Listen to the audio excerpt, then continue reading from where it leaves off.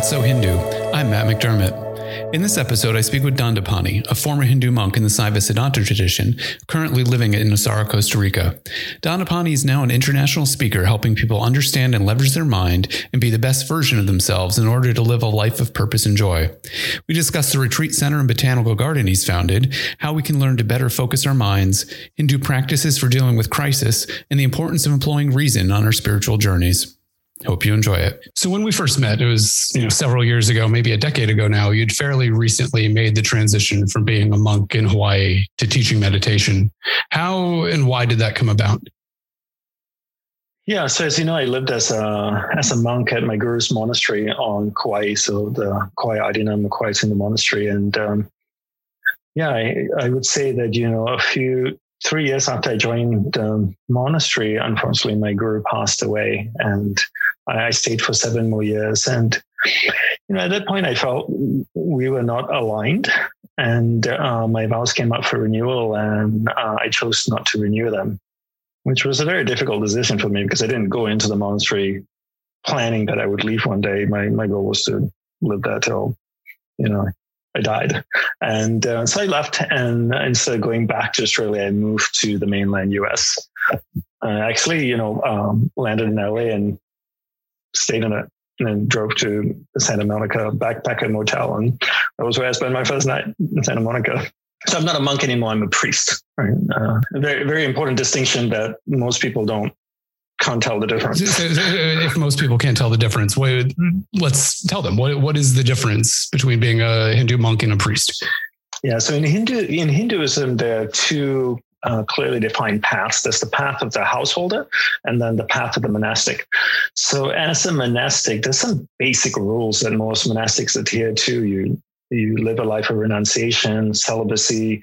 You typically don't work and earn money, or you don't work and earn money. You live off donations, contributions. And you either live in cloisters with other monastics or sometimes by yourself as a wandering mendicant, for example. A householder is someone who gets married.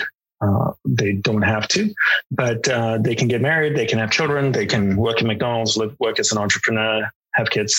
So in Hinduism, priests fall under the category of householders.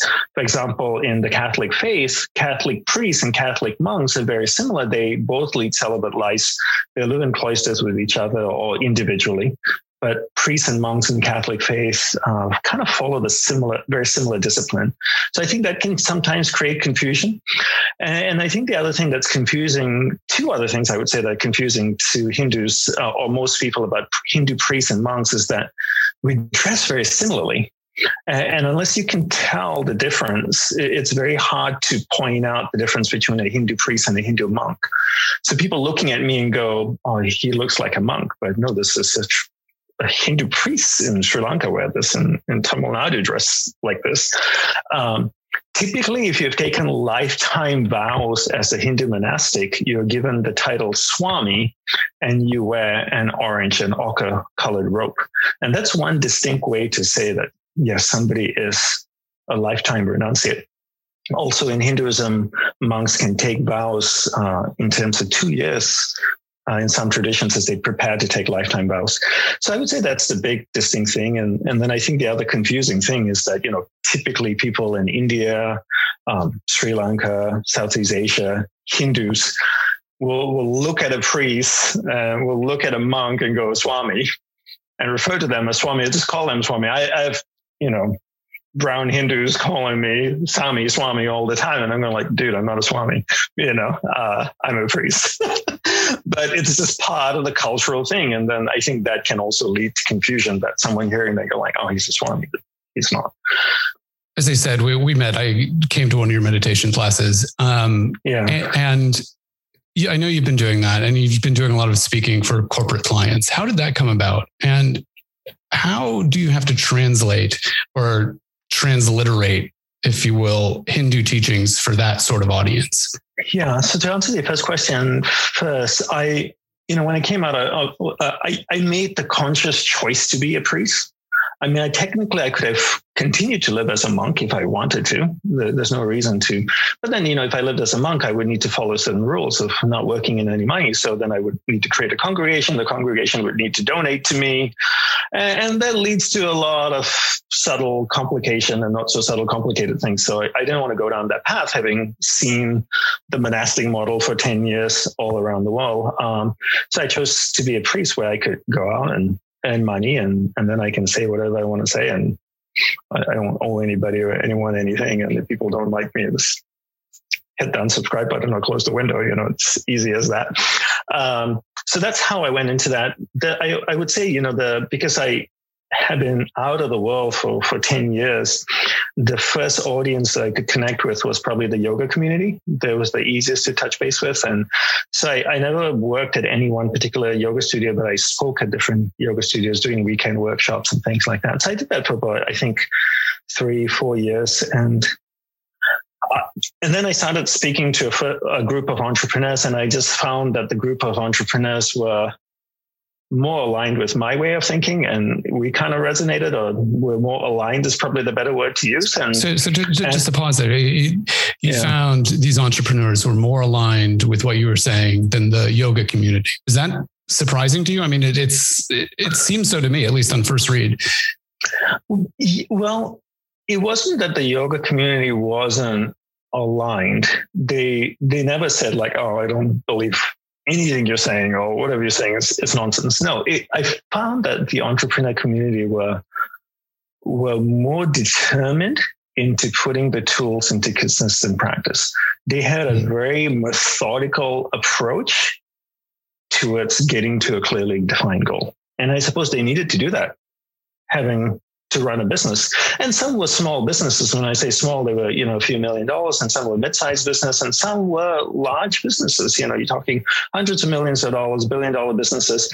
You'd have to have a structured approach to run a business like that. And they brought that structure into working with me. And that's kind of how I was trained by my guru, Gurudeva Subramanya Swami. He was the first Hindu monastic that I had met, even though I grew up in a Hindu culture and met countless swamis, monks, gurus along the way growing up as a child. I found that he had a very structured approach towards unfoldment.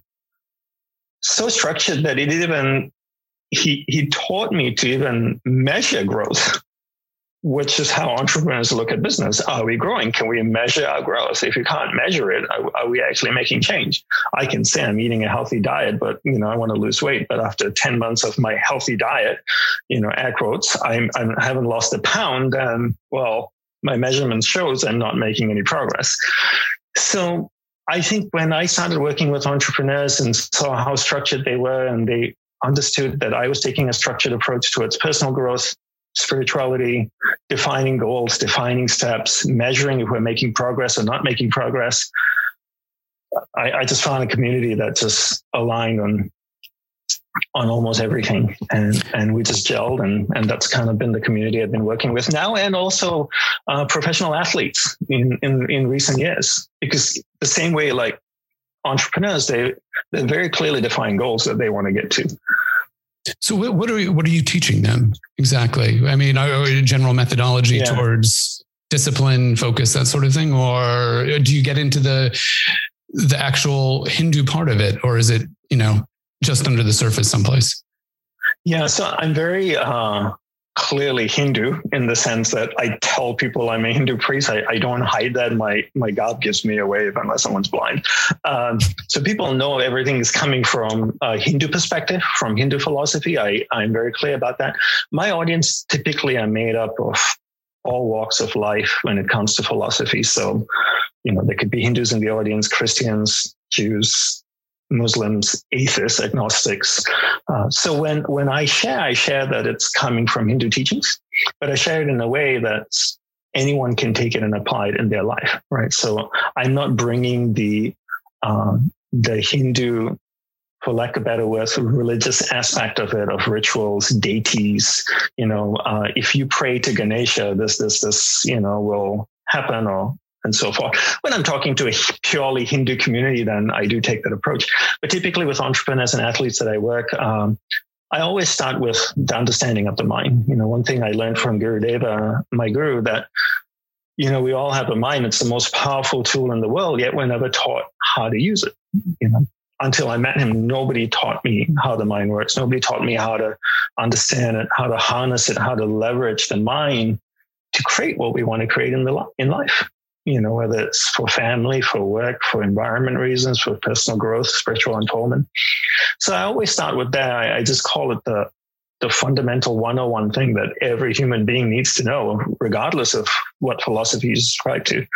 Everyone should know how to read and write, count, basic things. So I think understanding the mind is no different. Mm-hmm. So typically that's where I start. And then the other thing that I talk a lot about is concentration, right? How do we actually focus? Growing up, I got told to focus all the time. People said, Dandapani, focus on your homework. Dandapani, focus and concentrate on eating your food. Want to show me how? No one showed me how to. They just told me to do it. And this happens all the time. We tell our children to focus. We tell our employees to focus. Coaches tell their teams, hey guys, we're 1-0 down at halftime, 45 minutes left. We got to go out there. We got to be really focused. All that's great and inspiring, but how the heck do you actually do it? Well, how do you do it then? You learn about the mind. You learn about the mind and you learn how to harness the mind. You learn the actual art of concentrating. You learn how to integrate. Well, there's two things with concentration, right? One is learning, and the second part is practicing. Because if you can learn something, but if you don't practice it, you'll never be good at it. If I wanted to play the piano, I need to learn to play the piano, hopefully from someone who knows how to play the piano. And then the second thing I need to do is practice. So similarly with focus is a means towards getting something. So for example, if I say, I want to enjoy my time with my daughter, how do I achieve that? Why do I want that? I want that so that I can experience it fully. We can have a rich, joyous experience together. In order to achieve that, I need to learn to focus. The better I focus, the richer the experience. Focus leads to giving you something else that you want, if that makes sense. It does. For those people listening. And also, Matt, so just one other thing. If you look at Raja Yoga, the 8 steps, dharana is concentration. It's built into Raja Yoga. Dharana comes before dhyana. Sure. Concentration comes before meditation, but no one teaches how to meditate. Why? Because it's cooler. And you make a lot more money teaching someone how to meditate than you would teaching them how to concentrate. Well, I suppose most people think they can concentrate, but then they sit down and maybe it's a little bit more difficult. A little bit. For those people listening, there were some glitches in the audio there, which leads into my next question. You're in Costa Rica right now.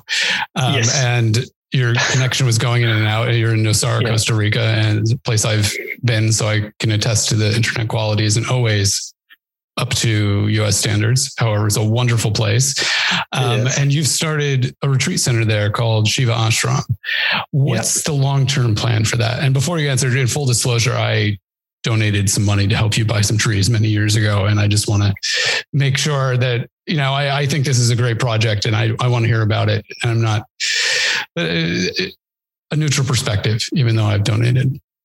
Yeah, well, thank you so much for your donation. You were actually one of the first people to ever donate for a tree.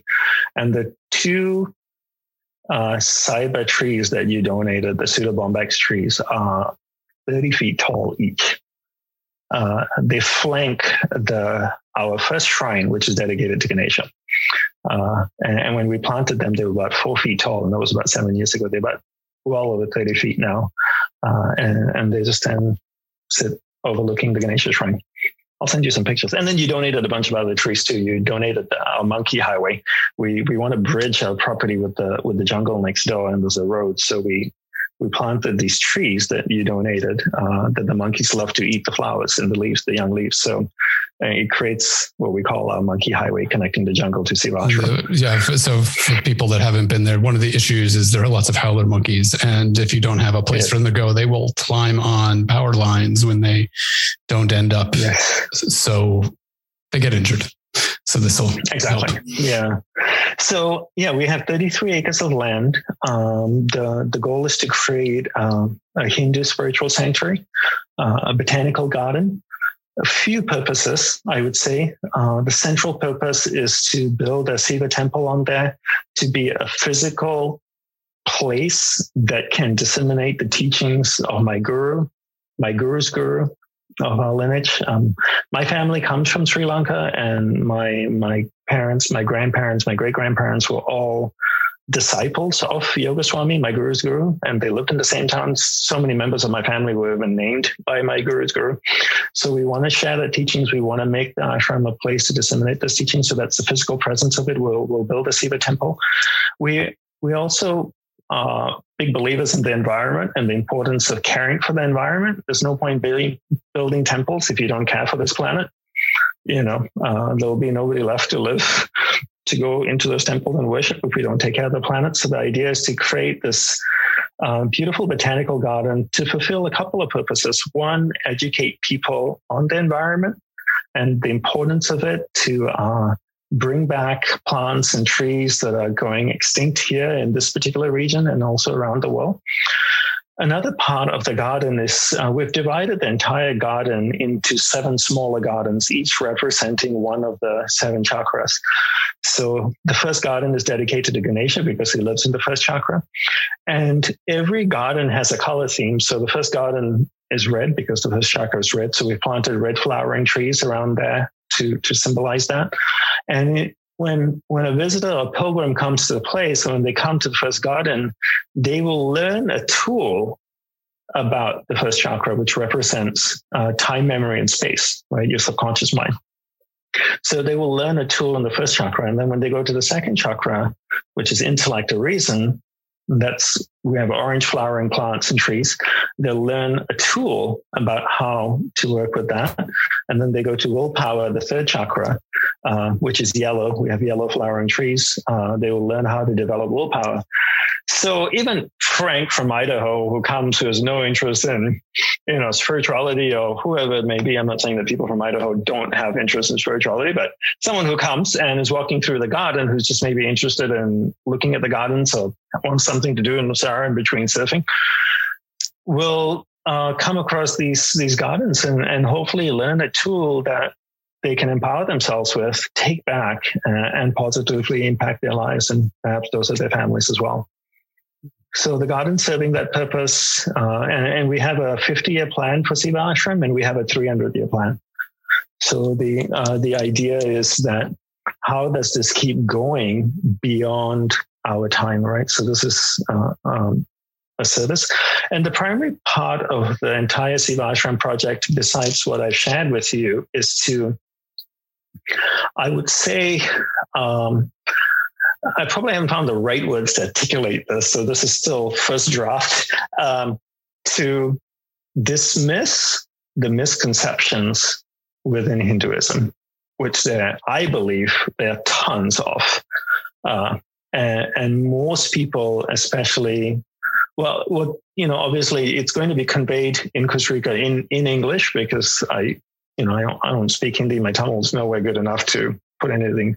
So the idea is to dismiss a lot of the misconceptions around Hinduism, primarily to Hindus around the world, and especially our generation of Hindus and the younger generation of Hindus that think Hinduism to be what their parents believe Hinduism is, which I don't believe a lot of the things that they believe in.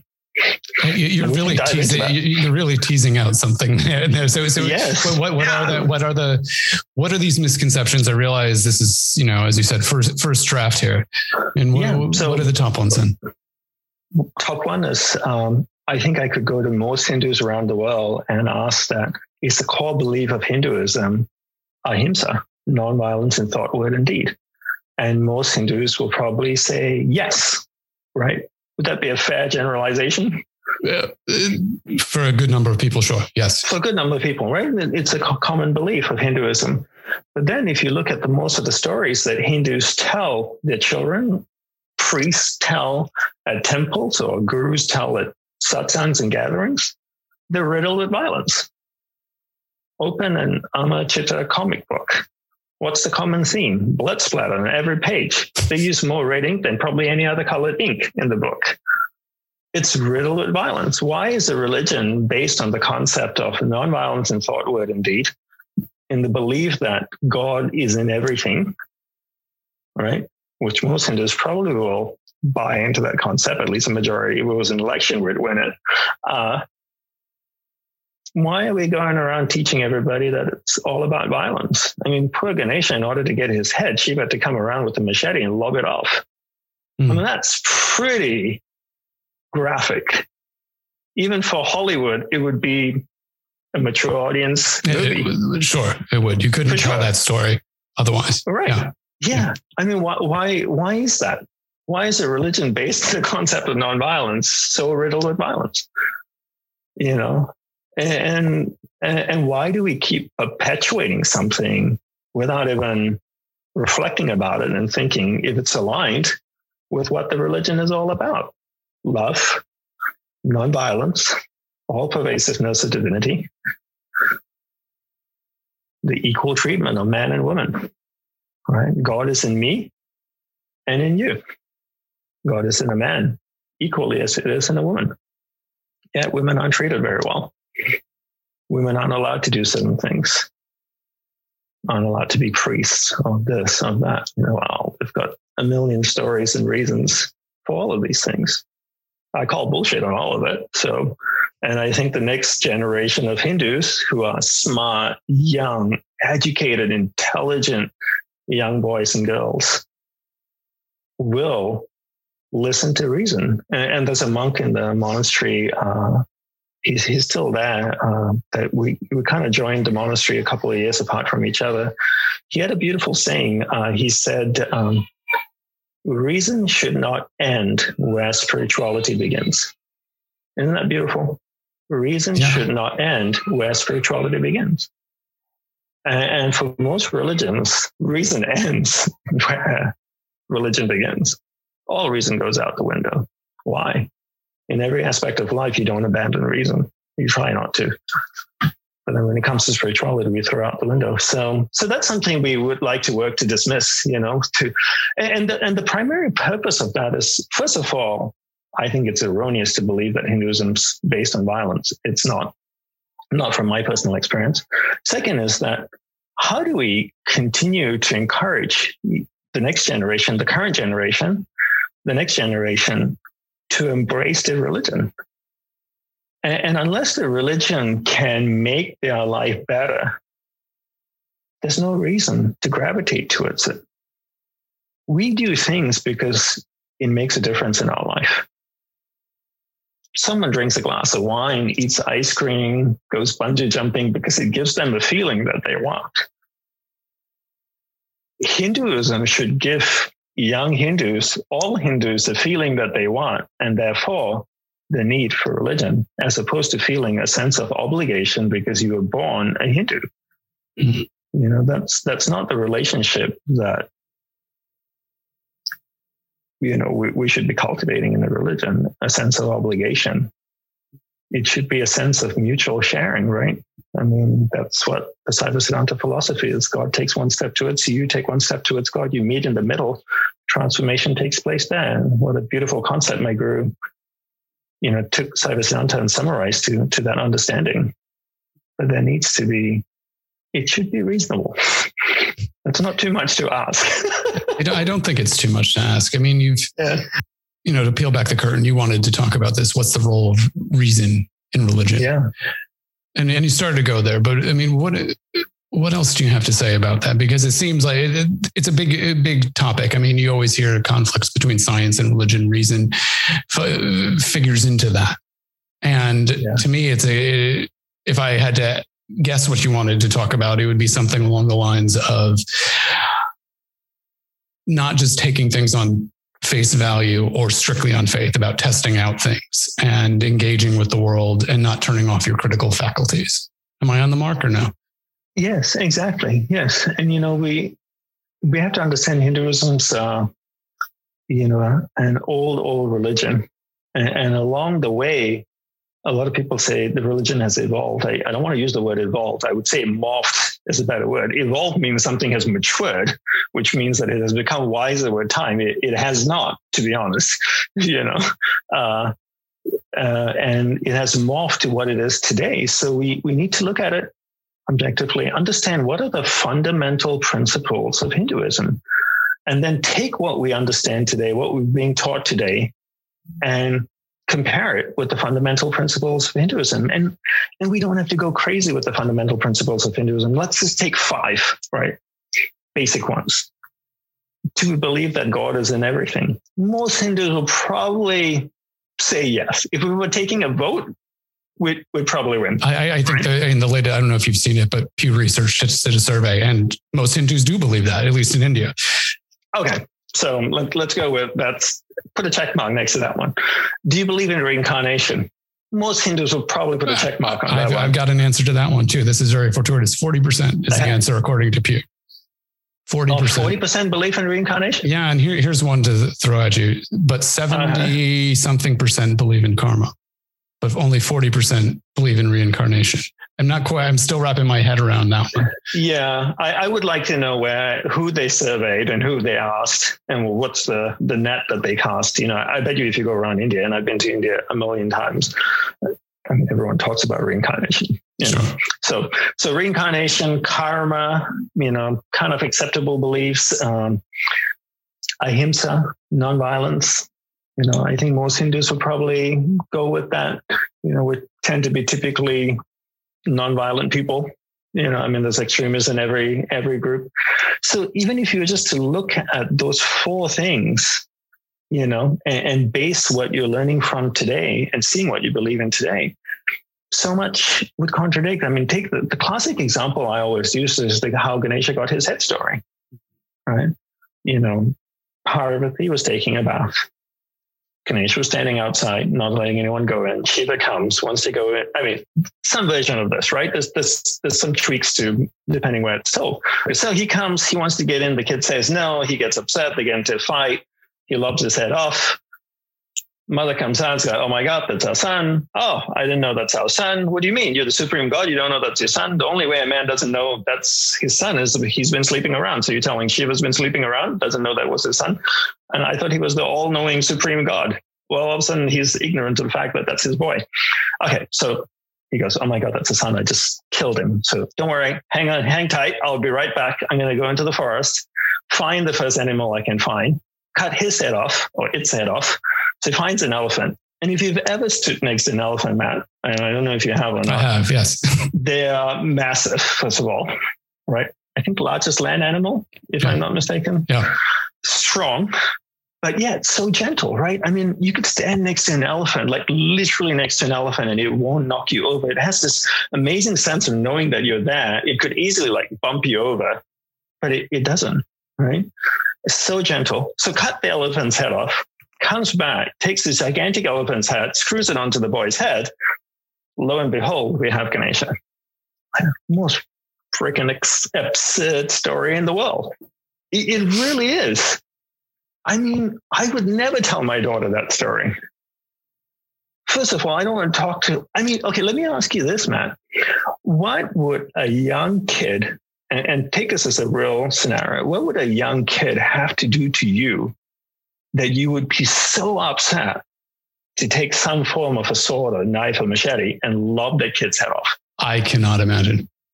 So even if you live in America, even if the kid took a gun and shot you in the knee, and he was half your size, you'd probably jump on him with one leg and wrestle him to the ground and probably pull the gun away and hope the cops come and people help you out, right? Yeah. But to lop his head off. Does Shiva have anger management issues? No, it's a fair question. No, it is. Right? I think it's a good example because. And that story is everywhere. It is. And in all honesty, it doesn't resonate with me. I've heard plenty of explanations for all of it, all of the reasoning behind that story, but it just doesn't resonate. If we're talking about newer Hindus, in my case, adopting this religion, coming to it, or younger generation, I don't see the resonance in that one. at all. I don't. And then here's people saying, and I've had people say, give me the excuse like, well, it's a story to convey a deeper meaning. I'm like, okay, we use stories all the time to convey deeper meanings. I have this book, Think and Grow Rich by Napoleon Hill. He tells stories in here to convey a point. But do we need to use a violent story to convey a point? And if this is a true story that did happen in the inner planes of existence in the Devaloka, and she was pretty mean dude. And I can tell you, in my 47 years of living on this planet and praying to Shiva, and I'm a Shaivite, I've never experienced violence or anger in Shiva. I can honestly say with every ounce of me that my experience with Shiva has been nothing but pure, ineffable love. That is beyond description. That is my experience of Shiva. So when I hear the story, I go, you must be talking about another Shiva, because the Shiva I know is not the one you're talking about. Where does the story come from then? What do you think that split is, that dichotomy? This is my 2 cents. I feel if you look at Hindu timeline, you have the Vedas and the Agamas, which are the core scriptures of Hinduism, but most Hindus kind of buy into that. They are revealed scriptures. A few thousand years ago, they were orally passed down and then eventually written. And then at some point, I believe about 1800 BC or something, you can look in Dancing with Shiva that has a beautiful timeline in there.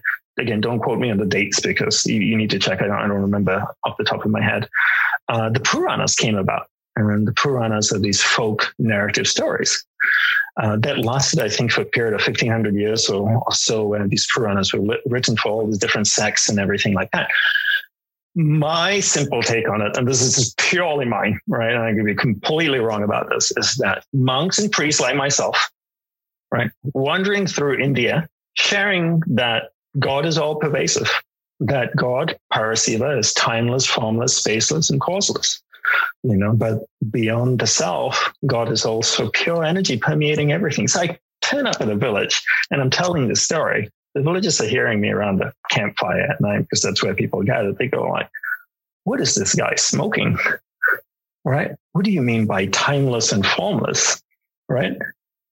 And I go like, yeah, they can't wrap their head around this because they're probably not educated. They don't have the same training or understanding or experience. So I try to quantify God. Then I say, God's up there in the sky.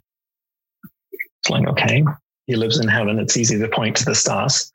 Then is God a man, a woman? So, I tell the story that God's a man. And then all the women are going like, well, so there's no women up in heaven. They go like, oh, yeah, there's a woman. There's Shakti. And then, that's my story and then you put man and woman together, what are you going to get? Babies, right? Look around, there's 7 billion of us on this planet wandering around. And then, I walk away, I go to the next village. A year later, I circle back in my wandering and spreading of Hinduism. I come back to the same village. It's like Netflix season 2.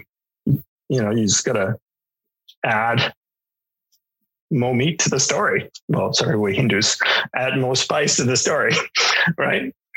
And then I keep adding, embellishing, and making the story great and wonderful. And look, I can tell the story, but imagine if it was passed down 2,000 years. How accurate will the story be 2,000 years later when we don't have an iPhone or TikTok to record it and pass it along? You have a spiritual game of telephone before there's telephones. Basically, right? Yeah. And then the story is morphed, but people made up stories and then obviously to make it more exciting, have a couple of drinks around the fire and you add some violence and there always has to be a bad guy. What kind of story is there without a bad guy? I mean, you watch Tom and Jerry, there's a bad guy in there, right? So I mean, why would you not add a bad guy to the mix of the whole thing? So the bad guy comes, he kidnaps the wife, takes the wife back to his kingdom. The god's upset.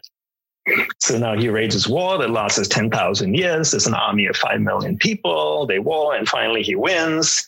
He comes back and then the other king rewards him for bringing his daughter back, his wife, and so on and so forth. And, now fast forward to 2021, we've got volumes of stories, all of which is just like bizarre as heck. Great Netflix entertainment. and most of which are riddled with violence and contradicts the core fundamental belief of Hinduism, which we are a non-violent religion.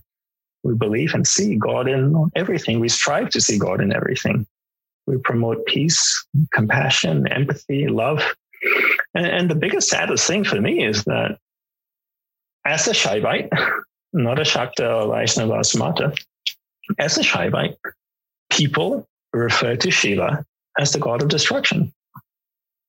I remember praying at the Ganesha. I love going to the Ganesha temple in Flushing. It's one of my favorite places to go to. And it takes forever to get there, even when I was living in New York, because it takes forever to get anywhere in New York. But I remember sitting there in front of Ganesha and praying to him. And there were two boys and a girl next to me. They must have been in their 20s, college type age or post-college. I heard one boy remark to the other two, "Oh, when Shiva opens his third eye, that's it. It's complete destruction. He only does that when he's really angry." And I'm like, holy smokes, I wouldn't want to upset this dude. Would you? Would you go up to a guy holding a semi-automatic and piss him off? Probably not. So if there's a deity that can open his third eye and obliterate the entire universe, why would you upset him? Shiva is made out to be this angry, destructive deity. He is nothing but love. How do you bridge those two? Reason. You start having conversations and you reason out the misconceptions. You reason out, in my parents' generation, I'm in my mid-40s, right? I'm not sure how old you are. I'm assuming close. Same age, yeah. Same age. Okay. So in my parents' generation, and I grew up in a traditional Hindu Sri Lankan Tamil family, my parents just believe stuff. My mom watches religious shows on TV and she'll tell me on the phone what she watches and be like, "Mom, do you really believe? Did you just hear what you just said to me?" So absurd, right? So they don't question, they don't think. But the younger generation of Hindus, our generation, the next generation of Hindus, they're asking questions. We're trained to think. We're trained to ask questions. We're trained to reason. I grew up in a society in Malaysia where reason was not part of my education. I was told to believe things and repeat what I was told. And if I wasn't, I would be caned.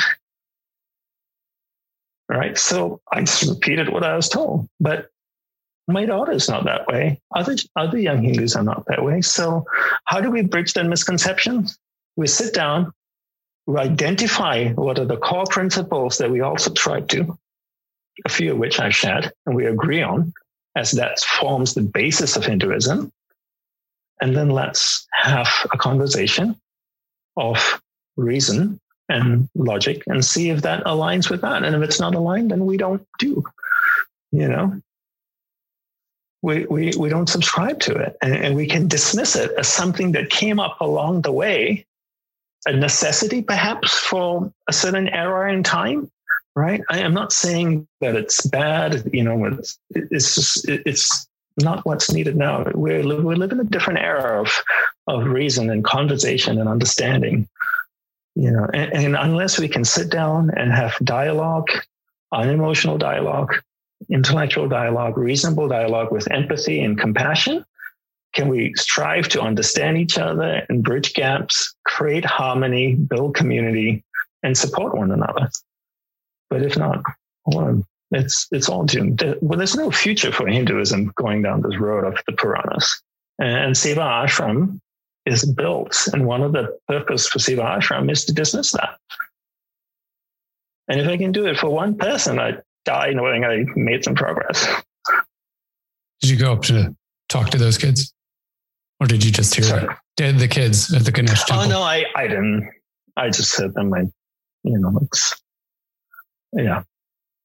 I believe in taking a very methodical, strategic approach, right? I mean, I sat with them would be like a 2-hour conversation that would result in nothing but a waste of time. It's effective communication. They probably wouldn't have been in the mind. They would have been like, Who is this guy coming up to talk to me? Exactly. And why? It's none of my business. I wasn't invited anyway. So yeah.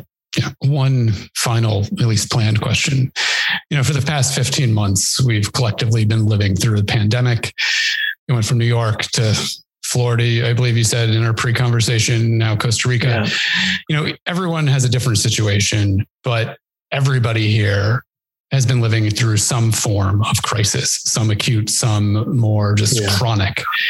What do Hindu teachings have to say about navigating through this sort of situation? I ask this because here in California, things are clearing up largely. Costa Rica seems to be on a slow downward trajectory, but not everywhere is like that. And this could rear its head again. What do Hindu teachings have to say about all of this? Yeah, and this is purely for a Hindu audience, right? So I'm going to go largely, yes. Yeah, go full Hindu. And I thank you for giving me this opportunity, because I love talking about my religion and I don't get a chance to talk about it very much in the general work that I do. So I would say with Hinduism, we're so blessed with the teachings, the insights, the information that there exists inner planes of existence. So we have the Bhuloka, the physical plane, then there's the astral plane, and the causal plane, so the Devaloka and the Shivaloka. These are not planets that exist far away. Rather, they are planes of existence that exist right here, right now, but are vibrating at a frequency level that's outside our visual spectrum. I'll give you a simple, you have a story to illustrate this. Have you ever seen the movie Ghosts with Patrick Swayze and Demi Moore? It's like way back. Yeah, I believe I've seen at least part of it. I know the general idea. Yeah. So anyway, Patrick Swayze gets shot in an alleyway. He chases the gunman away. He comes back. He sees his wife crying over his dead body. It's only at this point does he realize that he's dead. So now he's functioning in this astral body. No one can see him, not even his wife. Whoopi Goldberg, who's another character in that movie, is psychic, and she can see dead people. So she's able to see into a certain spectrum of this astral plane. So Hindus subscribe to that, right? We subscribe to various levels of existence, from physical to astral to deeper, more refined inner planes of existence. And in these inner planes of existence, there exist devas. Literal translation would be angels, and Mahadevas, great angels. Ganesha would be an example of a Mahadeva. Kartikeya or Muruga, Hanuman would be an example. These are beings that we can communicate with if we knew how to. And we're also blessed in Hinduism that we've been shown how to communicate with them. One method of communication is through the home shrine. Another way is through the temple. Right, the temple creates a portal that bridges the physical plane with the inner planes. So through the ritual of the puja, the priest is, so to speak, dialing in the frequencies to match, to connect both worlds together. And when both worlds are connected, beings on the other side or on these inner planes can send rays of light and energy to help with our needs, our wants, send thoughts through so that we have insights to gain a different perspective on how to act. So when we have a crisis like this, the best thing a Hindu can do, one of the best things Hindus can do, is to turn to these devas, to these Mahadevas, and seek guidance from them, seek blessings from them, seek their positive energy, their light to help heal us, help us gain a different perspective on how to move forward, how to handle what we've gone through. So I encourage Hindus to set up a vigil every day at your home shrine. If you have a home shrine at home, if you don't have, then establish one. And it doesn't have to be complicated. And the first deity that you should reach out to is Ganesha. He lives very, very close to the earth plane, so he's very easy to connect. All you need is a picture of him, a small statue of him, and sit down and have a conversation. I don't encourage people to be meditating during a crisis. I recently did an interview with someone in India, maybe a month and a half ago. And as you know, they've had a terrible run of this pandemic. And he was asking me, what should Hindus do? Should we be meditating? And I go, how do you expect to meditate when you've just lost a sibling or a parent or a child? I know I couldn't.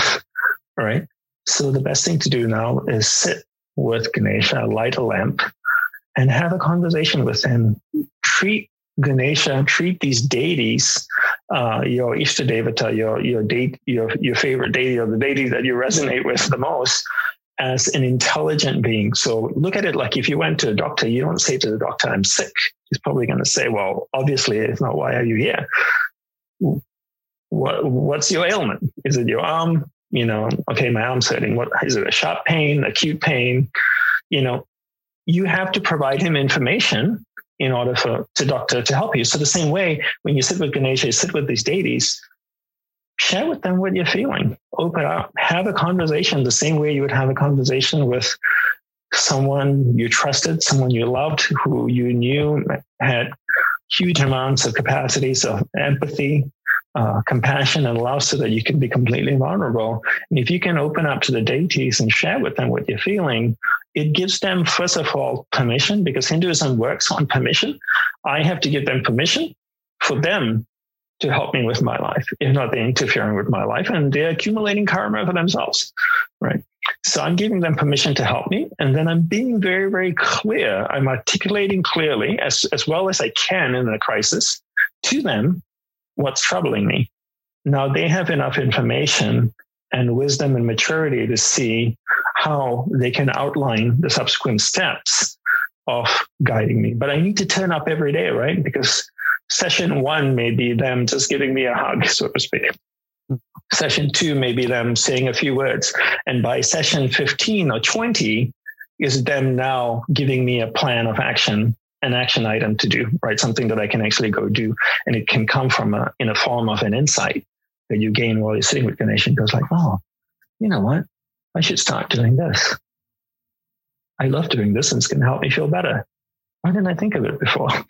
Right? So that's why the consistency of having a vigil, having a dialogue, building that relationship with the deity, and that's the blessing of Hinduism that we have. And we all Hindus should leverage that in a pandemic. But never, also one thing I'll just add, never forget to show gratitude to these deities. Bring an offering, whether it's a flower, a fruit. Ganesha doesn't want a banana. Trust me, he's not after banana. The offering that you give him is a gesture of your gratitude in one sense, right? Make sure to always say thank you at the end of your sitting. I think we can sometimes think it's their duty to help us and just come, ask, and walk away. Don't be a brat. Be respectful and be grateful. Show some appreciation and make sure you always take time to express your gratitude for their presence in your life. It's very important. It's a good Hindu quality to cultivate. That's a great place to stop. But before we do, is there anything that you wanted to go over that we haven't? No, I would say, for the young Hindus that are listening, that are interested in their religion, seek and understand what the fundamental concepts are. Develop your process of reason, understanding, and in reasoning, do so gently. So as you talk to your elders or your priests or monks in your community, don't bring your brashness of your youth to it. If you don't understand something, if it doesn't make sense why she was cutting off Ganesha's head, ask with love and humility. Try and understand, but do so in a gentle way. We don't have to be arrogant when we're trying to understand something. Be gentle. I remember ahimsa, right? Be gentle in that, but definitely don't abandon reason. And like that monk said, spirituality, reason doesn't have to end where spirituality begins. How can people follow you? Instagram. I think that's where you follow your Hindu priest these days. At Dandapani, or is it, what's the handle? It's the handles are at Dandapani LLC. At Dandapani was already taken. So at Dandapani LLC, that's my handle for, YouTube, Instagram, Facebook. And then, you could go to my website, subscribe to my newsletter. I send out an email every day. That's a free subscription. I do have an app. If you search Dandapani in the App Store, Play Store, there's a lot of free content in there. There's also some paid courses as well. And then, you can go to the sivaashram.org website if you're interested in the project. And, if you want to participate, help. We're always looking for people that can help with this whole project. But we're looking for, proper help, not just, And people come down and pick up a shovel and move things around, or? Yeah. And also, I would say intelligent help, right? Helping think through, like how can we make this happen? Physical labor is one thing, but, intellectual labor of thinking through structure, process, how do we share more of these concepts about Hinduism? How do we spread it? How do we reach out to youth? What is the best way to reach out to them? How do we get younger Hindus to hear about this? If it resonates, that kind of stuff, Well, that's it for this episode of That's So Hindu. If you enjoyed it, please take a minute and leave us a nice 5-star review. It's how you can help the show get discovered by more listeners. You can help ensure that more of these get made by making a donation to HAF at www.hinduamerican.org/donate. And before you go, a quick message.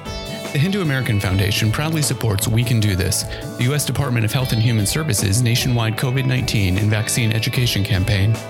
Our community has been hit hard by COVID-19, and many of us need help in getting educated about how we can get vaccinated. Our organization is working hard to ensure our community has access to important information in our fight against COVID. Learn about COVID-19 vaccinations and get help scheduling your vaccination at vaccines.gov. We can do this.